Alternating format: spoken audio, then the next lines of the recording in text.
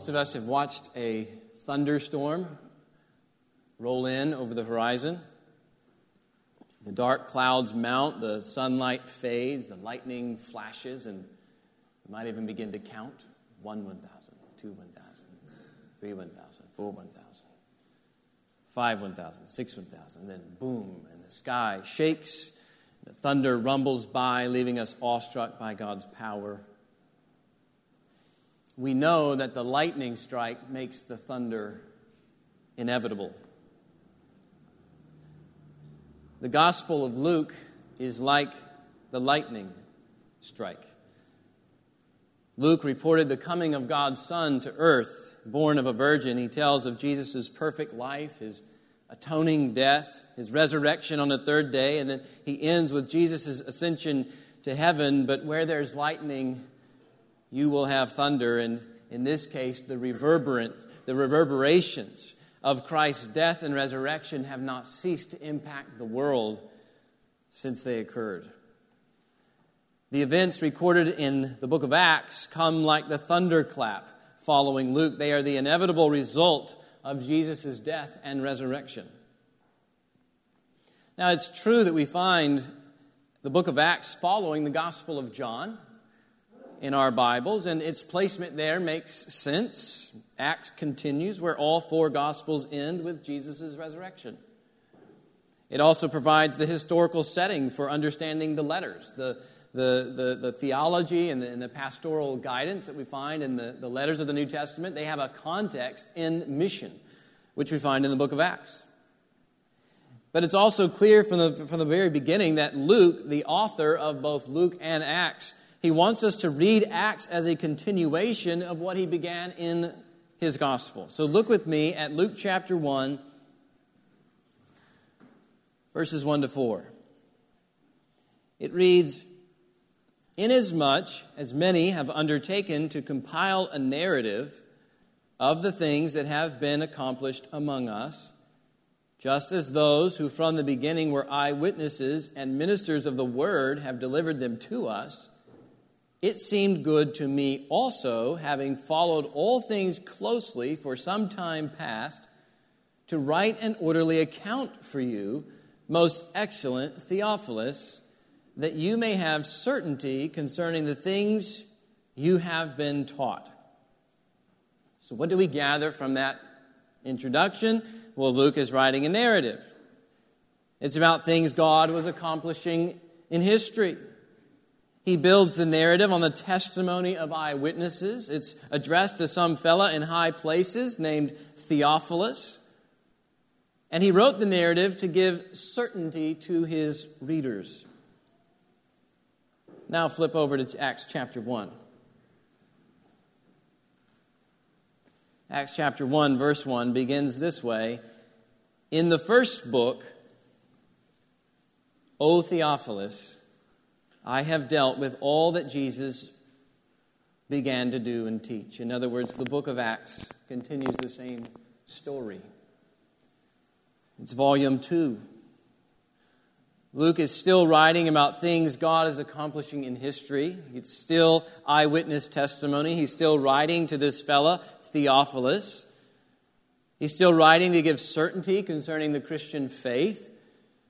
The key difference is this: the gospel gives certainty about Jesus' mission on earth, and the book of Acts gives certainty about Jesus' mission from heaven. You'll see that as we continue reading in verses 1 to 11 of Acts. Let's read that together again. We'll start in verse 1.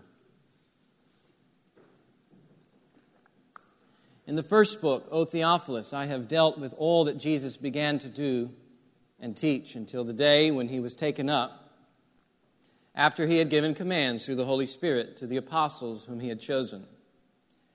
He presented himself alive to them after his suffering by many proofs, appearing to them during 40 days and speaking about the kingdom of God. And while staying with them, he ordered them not to depart from Jerusalem, but to wait for the promise of the Father, which he said, 'You heard from me. For John baptized with water, but you will be baptized with the Holy Spirit not many days from now.' So when they had come together, they asked him, 'Lord, will you at this time restore the kingdom to Israel?' He said to them, "It is not for you to know times or seasons that the Father has fixed by his own authority, but you will receive power when the Holy Spirit has come upon you, and you will be my witnesses in Jerusalem and in all Judea and Samaria and to the end of the earth." And when he had said these things, as they were looking on, he was lifted up, and a cloud took him out of their sight. And while they were gazing into heaven as he went, behold, 2 men stood by them in white robes, and said, "Men of Galilee, why do you stand looking into heaven? This Jesus, who was taken up from you into heaven, will come in the same way as you saw him go into heaven." In these opening verses, Luke provides an introduction to all he plans to develop. He's giving us a framework to understand the rest of the book, how it fits in with the Bible's storyline, what it entails, what lens we should view, through which we should view the forthcoming events. I've attempted to draw verses 1 to 11 to see if we can't get a better idea for what's going on, and Gary Brumley's helped me put this together on the screen.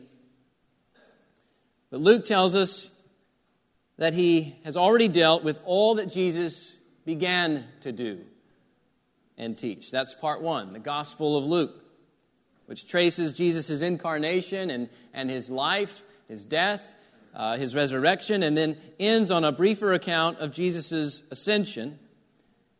And all along the way, however, you find throughout the Gospel of Luke that he's connecting everything and tying it in with the Old Testament, the first 2/3 of your Scripture. And then there we get part 2, the book of Acts. So the resurrection and the ascension is where the book of Acts, the Gospel of Luke and the book of Acts overlap. And in verse 3, we see that the risen Jesus stuck around for a while, 40 days, and he taught the apostles about the kingdom of God. And then integral to the spread of Jesus' kingdom would be the gift of the Holy Spirit, which we see in verses 5 to 8. The Spirit would then empower God's people to be witnesses to the end of the earth. Verses 7 to 8 say, and all this would occur until Jesus returned. Verses 10 and 11. Now, I created a diagram to show you how the events in Acts fit within God's greater story. These are not just reports of some new religious sect that sprung out of nowhere. Luke is grounding everything in the sovereign work of God across history to bring his kingdom on earth through Jesus Christ. It's linked with everything he promised in the Old Testament and which is being fulfilled in Jesus Christ, in his earthly mission, and now we'll see in his heavenly mission. I also created it to show you where you fit in to this greater story. You fit in right there. You belong to the new age of the Spirit, where the risen Jesus is advancing his kingdom far and wide. You were made for this. God saved you for this greatness. It doesn't matter if there's 10 of you in a mud hut huddled up around a candle and a Bible,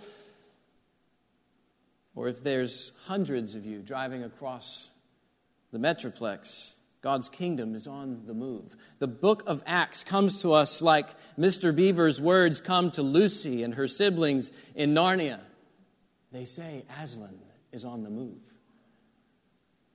Perhaps he has already landed. Acts says Christ is on the move. He's defeated sin and death. He's the reigning king, and Acts gives us a vision of his unstoppable kingdom advancing on earth.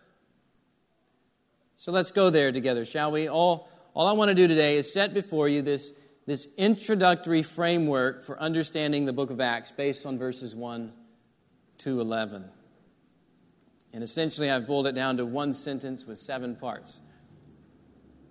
So the book of Acts is a historical and theological account of what the risen Jesus is still doing to advance his kingdom through the Holy Spirit, empowering his people to spread the gospel to all nations until he comes again. So let's break that sentence down.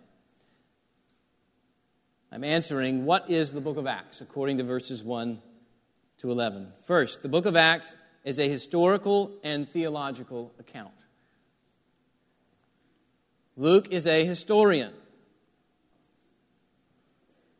Notice the special attention to eyewitness testimony. In verse 3, Jesus presented himself alive to them after his suffering by many proofs, appearing to them during 40 days and speaking about the kingdom of God. And then also we see in verse 9 that the apostles witness his ascension. Notice the emphasis on sight. As they were looking, a cloud took him out of their sight while they were gazing. These are eyewitnesses. Everybody knew in the first century that the most trustworthy historiography was based on the testimony of eyewitnesses. And if you were really good, you wrote your account within living memory of those eyewitnesses, so that while you're writing and publishing your stuff and it's getting passed around, people can go over to those eyewitnesses and, did you really say this? Did you really see this? Did you really hear this and touch this? That's precisely the sort of history we find in Acts. The apostles saw, heard, and touched the risen Christ. They saw him ascend. This plays a crucial role in their gospel preaching and in our gospel preaching. The gospel isn't just an announcement of religious ideas. It's not just an announcement of personal spiritual discovery, of something we believe to make life easier. Jesus' exalted state isn't just a philosophy to live by. He didn't just rise in our hearts. It's grounded in objective historical reality, things the apostles discerned with sense perception, seeing, hearing, touching. This makes Christianity vastly different from the majority of other religions. All that matters to most religions is whether the experience holds true regardless of historical verification. Christianity is dependent on its historical claims.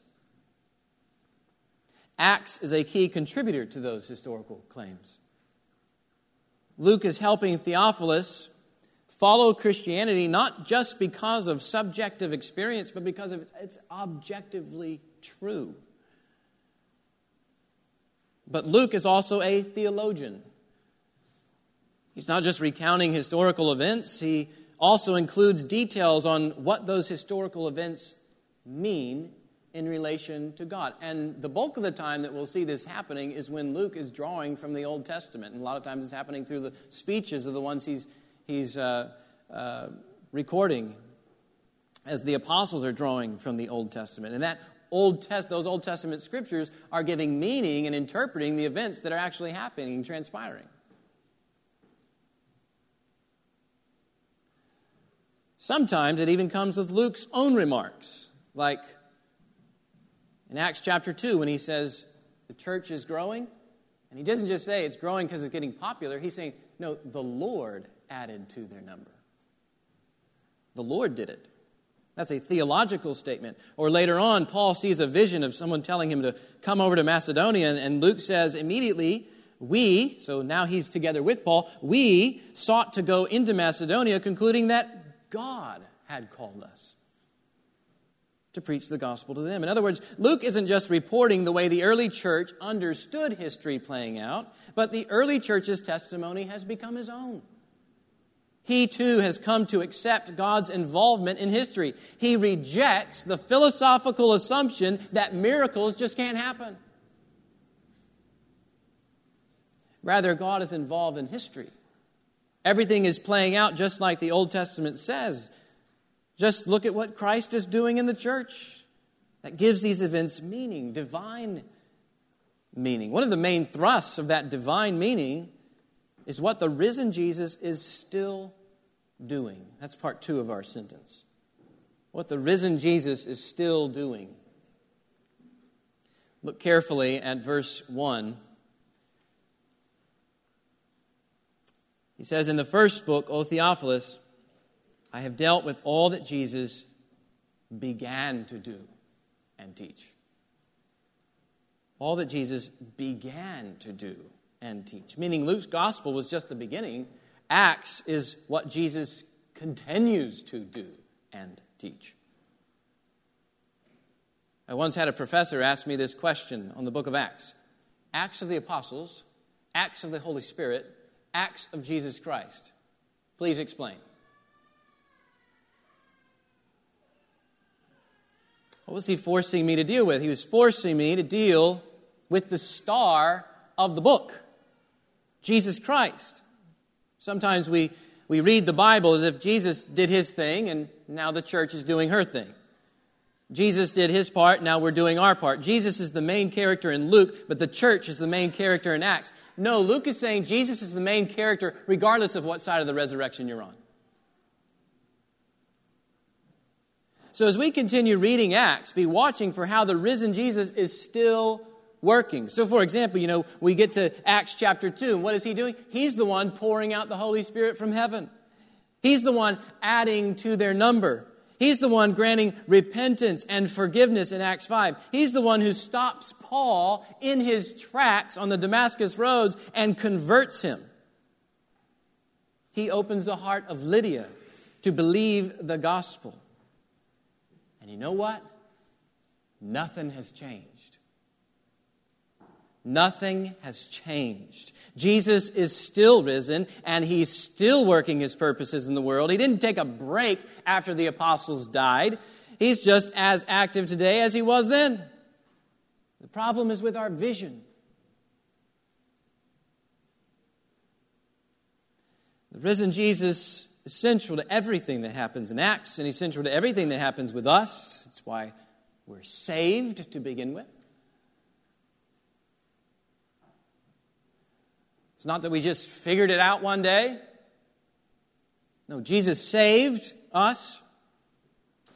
He's our life. He's the foundation for our church. He's why we meet together. He's why we love each other. He makes the mission we have not just possible, but certain. Oh, he's still doing work. He's still advancing his kingdom, which leads to a third observation. The risen Jesus is advancing God's kingdom on earth.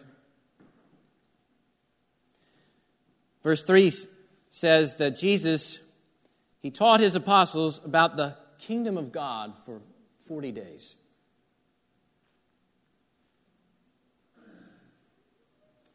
And we don't have to wonder what Jesus taught them, because we have it in the New Testament.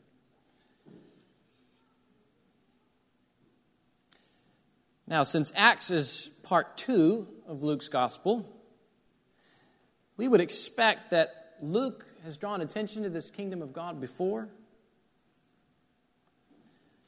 The kingdom of God is an Old Testament hope. It has to do with God establishing his rule on earth and bringing peace to the chaos and healing for all that's broken and good wherever there's evil. But that hope was tied to a person, to this one king who would come and sit on the throne of David. A throne that was forever. Well, Jesus, the first thing happens in Luke's gospel is Jesus is about to enter the picture. The angel comes to Mary. He says, you're going to have a child, and this child is going to sit on the throne of David. His kingdom is going to be forever. And when Jesus starts his earthly ministry, then we see Luke calling attention to the fact that Jesus, he comes preaching the gospel of the kingdom of God. And he starts healing people and casting out demons to prove that his kingdom, it reverses that all the fall undid. That his kingdom restores all that sin ruined. The kingdom has in fact come near because the king has come near in Christ. Luke chapter 10 and 11. The way he takes his kingdom, though, we find once we get to closer to the end of the book of Luke, Gospel of Luke, the way he takes his kingdom isn't through military power, but by giving up his life on the cross and rising from the dead. The cross is where he defeats the power of sin and death that has such a stronghold on those he loves and on those he will make part of his kingdom. The book of Acts picks up that same storyline from Luke a bit further by pointing us to Jesus' ascension into heaven. The apostles watched this happen in verse 9. He was lifted up and a cloud took him out of their sight. Where did he go? I want you to turn with me to Acts chapter 2. Acts chapter 2, verse 32.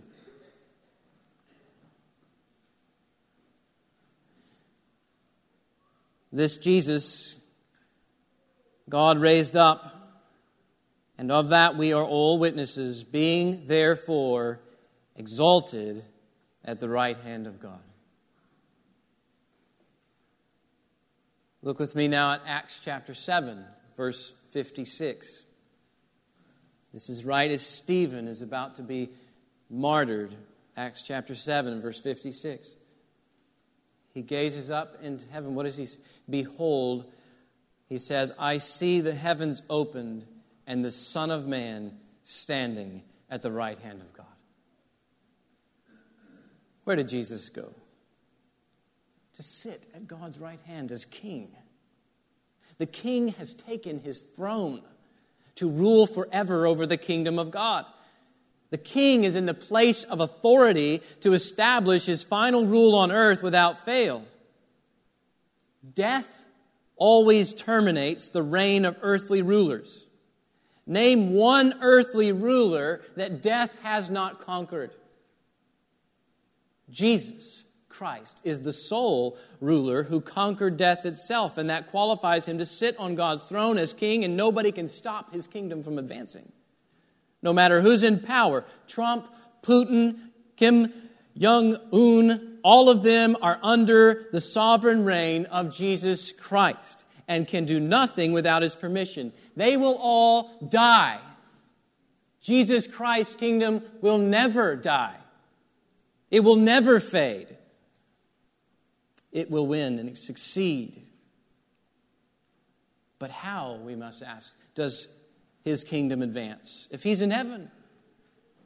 That brings us to the fourth part of our summary sentence. The kingdom advances through the Holy Spirit. The kingdom advances through the Holy Spirit. Jesus' teaching on the kingdom and the gift of the Spirit leads the disciples to ask him a question about the kingdom. We see it in verse 6.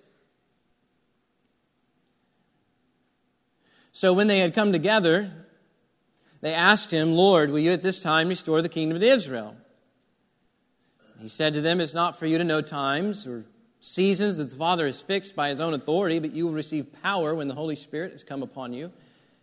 And you will be my witnesses in Jerusalem and in all Judea and Samaria and to the end of the earth. Now, some have said that Jesus' answer is a rebuke for their nationalistic interests, while they should be thinking about mission to the Gentile nations. Another view is that his answer postpones Israel's national restoration and instead focuses their attention on a church age. So, in both of these views, Jesus is either postponing Israel's blessing until some future time or rejecting its restoration in the present. But I think both interpretations miss the mark a bit. The disciples are asking a legitimate question based on what Jesus said about the Spirit and the kingdom in verses 3 and 5. And Jesus then refers to Israel in his answer by pointing out the Spirit's work in Jerusalem and in Judea. Verse 8. And we mustn't forget that the Old Testament hope for Israel's restoration in the kingdom came with the outpouring of the Holy Spirit. And we'll see more of this when we get to chapter 2 when Peter quotes Joel.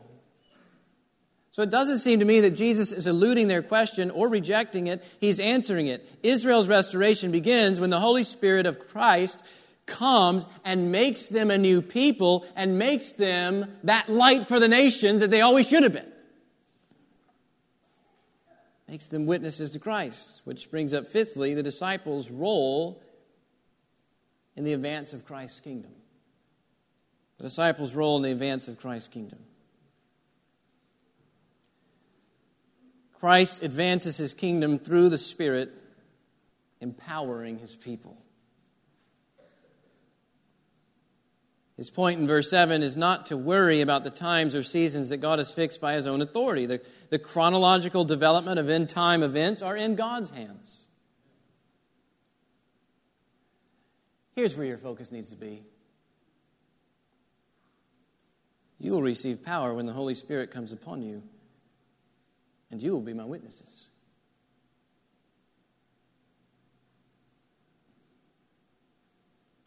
prophet Isaiah not only looked to a day when Israel would be restored by the Spirit.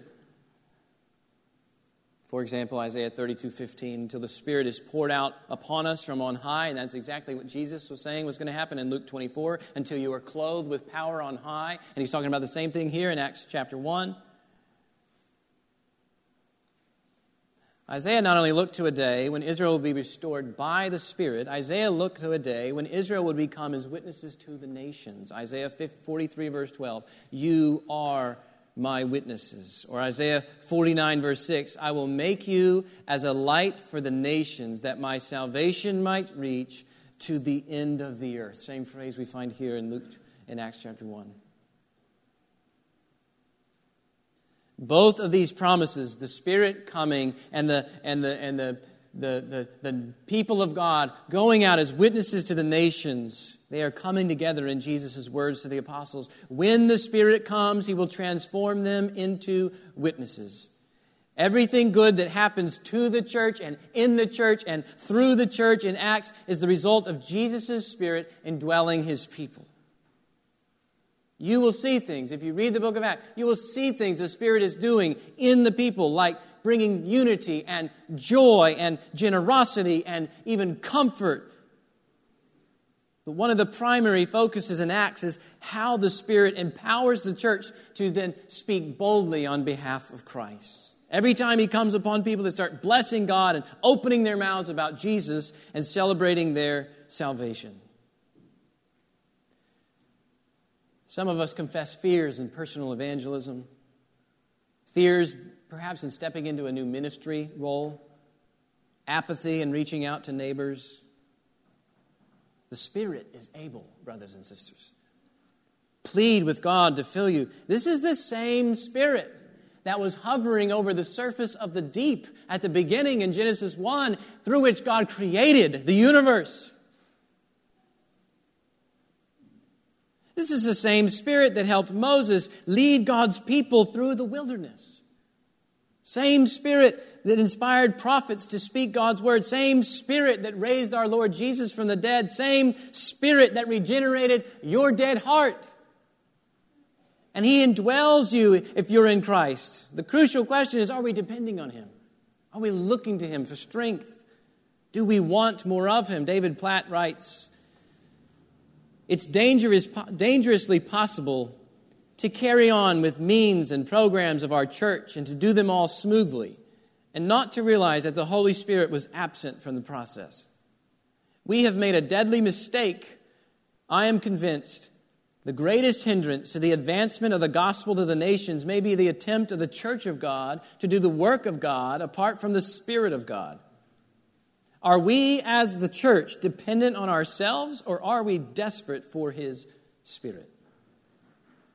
The kingdom spreads through the Spirit. Without Him, our programs and ministry structures and care groups and fellowships, they mean nothing. But with Him, the church will spread the gospel to the ends of the earth. That's our sixth point. We spread the gospel to all nations. To all nations. That's plain from verse 8. And you will be my witnesses in Jerusalem and in all Judea and Samaria and to the end of the earth. Don't miss this. The Holy Spirit has a missionary character. I mean, He fills people and they go out. They just can't help it. He comes in, they go out. He's the true missionary in the book of Acts. We see here that God doesn't send His people without going with His people. He fills them, and they go and tell. And verse 8 tells us the extent of His mission, to the end of the earth. This is programmatic. You miss this, you miss some of the major thrust in the book of Acts. Because He just gave you an outline of what's about to happen when the Spirit fills the church. So in chapter 2, at Pentecost, the Spirit comes upon the people in Jerusalem. Right? And the apostles start witnessing in Jerusalem. And the Lord adding to their number. And then you get over to Acts chapter 8, verse 1. And it says, there arose on that day a great persecution against the church in Jerusalem, and they were all scattered throughout the regions of get this, Judea and Samaria, except for the apostles. And what did they end up doing? Chapter 8, verse 4 says, now those who were scattered went about preaching the word. And then that lasts till chapter 12.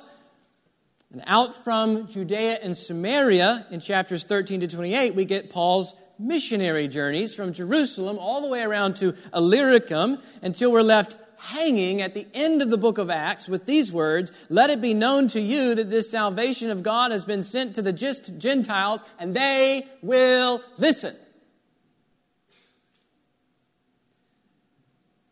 Point being, this is where you and me pick up. This is where the Spirit leads you and me to pick up where the early church left off. Some of you are familiar with the church planning network called Acts 29. There is no Acts 29 in your Bibles. That's the point. We are all continuing the mission to the end of the earth. That means to the very end of the inhabited world. This has a geographical dimension to it. So pay attention to the place names when you read the book of Acts. They're not just there for decoration. I mean, if you read Volume 1, the Gospel of Luke, and Volume 2, Acts together, what you see is everything honing in on Jerusalem.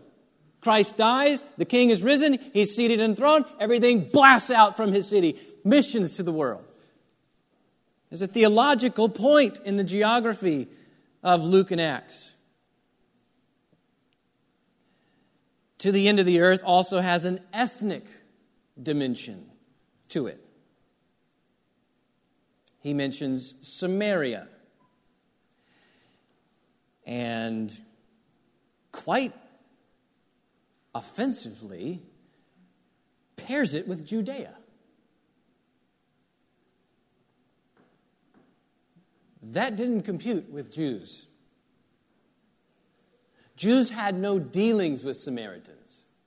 That's what we learned with Jesus when He's at with the woman at the well. Jews have no dealings with Samaritans.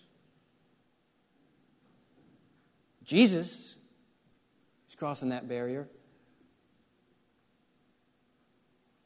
To a Jew, a Samaritan was a racial half-breed and political rebel, to put it nicely. But the Spirit takes the gospel across ethnic boundaries. All peoples would hear, because all people need to be saved, and all people have the same need, Jesus Christ. Jesus, in Luke 13, He said that people will come from east and west and from north and south and recline at table in the kingdom of God. You know what people He's talking about? If we use modern day geography, people from Jordan, people from Syria, people from Saudi Arabia and Egypt, reclining at table in the kingdom of God.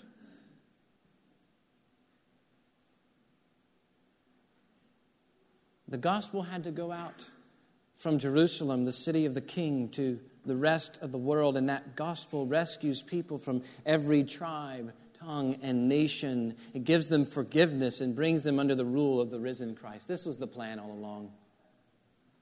This was the plan. Look at Jesus' words in Luke 24. Turn with me to Luke chapter 24. Because I'm about to show you what your Bibles are about in total from Jesus' words in Luke 24.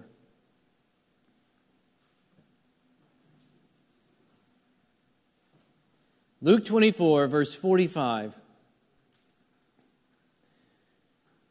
It says, Then Jesus opened their minds to understand the Scriptures. You want to understand the Scriptures? You get these 2 points in your mind. And He said to them, Thus it is written that the Christ should suffer and on the third day rise from the dead, and that repentance and forgiveness of sins should be proclaimed in His name to all nations, beginning from Jerusalem. Do you hear what he's saying? We cannot read our Bibles apart from Jesus being the center and missions being the overflow.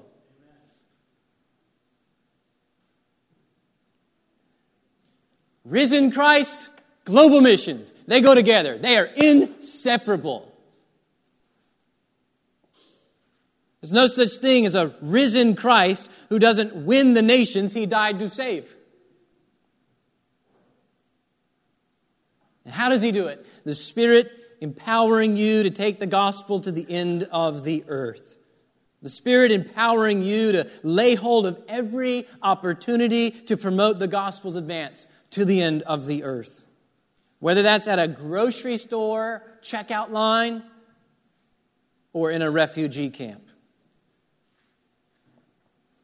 Whether at a nearby school, so Brent and Takia and Mordechai and Michael, whether that's at a nearby school or an orphanage in Haiti. Whether it's tucking a child in at night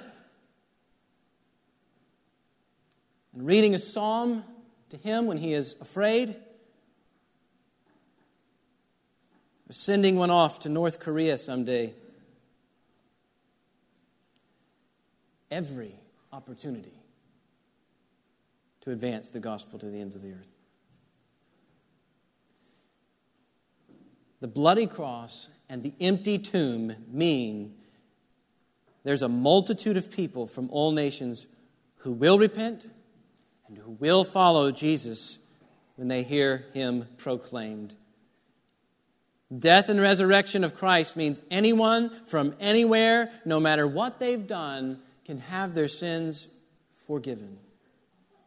God has not only been faithful to send His Son to die in your place, He's not only been faithful to vindicate Jesus by raising Him from the dead, He's been faithful to spread the message of repentance and forgiveness to all nations. That's what He started with the apostles. That's what He's doing right now through you and me. I was amazed when we went to Turkey, Andy and I, and just talking to the people on the streets who have been for years oppressed by Islam. And they're looking for answers.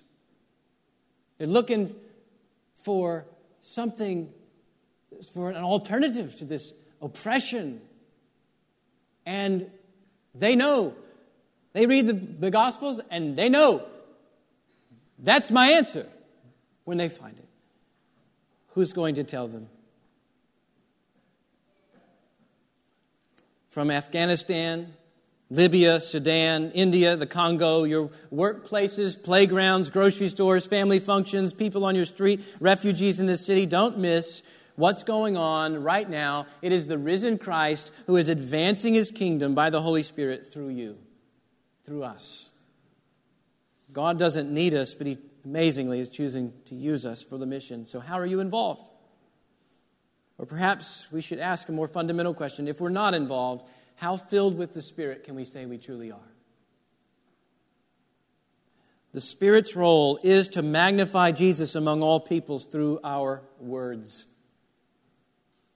Do we have this urge like we see in the Apostle Paul in Romans 11 where he says, I magnify my ministry in order somehow to make my fellow Jews jealous and thus save some of them. Somehow. I got to do something. Somehow I've got to act and work and think and pray and strategize and give to save some of them.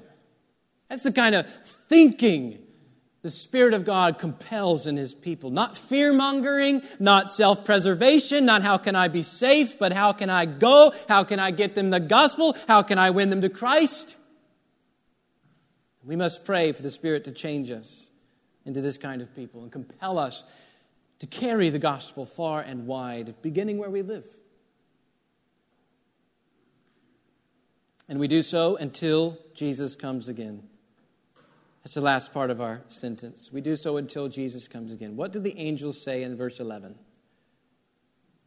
Men of Galilee, why do you stand looking into heaven? This Jesus who was taken up from you into heaven will come in the same way as you saw him go into heaven. They're left with the expectation of Jesus' return. Jesus' return gives the mission a context, doesn't it? Yeah, a context in that he's coming to win, to finally save us and bring us together with himself. It also gives us a context of pending judgment. If the king is returning, then it's imperative to respond to his message of salvation now. Why should you respond? Why should your non-believing friends respond? We'll take it from the words of the Apostle Paul in Acts chapter 17, verse 31. God has fixed a day on which he will judge the world in righteousness by a man whom he has appointed, and of this he has given us assurance to all by raising Jesus from the dead. You see, judgment motivates us to have compassion on those who do not yet know Christ. They have no way of escaping judgment without him. And more importantly, they will not get to enjoy Christ's glory. They will be cut off from it unless they hear, unless they believe the gospel that we have. Then they'll get to enjoy the light of his countenance. Our role is to build our witness on the apostles' objective witness to Jesus. And then to keep rescuing people until the King returns. That's what the book of Acts is about. It's a historical and theological account of what the risen Jesus is still doing to advance his kingdom on earth through the Holy Spirit, empowering his people to take the gospel to the ends of the earth until he comes again. This is where we live. Some of you have seen the movie Hitch. Will Smith's trying to teach that guy how to dance. He says, no, this is where you live, right? This is where you live. This is where you live, Christian. This is where you live. Let this book, as we're going through it, determine the rhythm of your dance.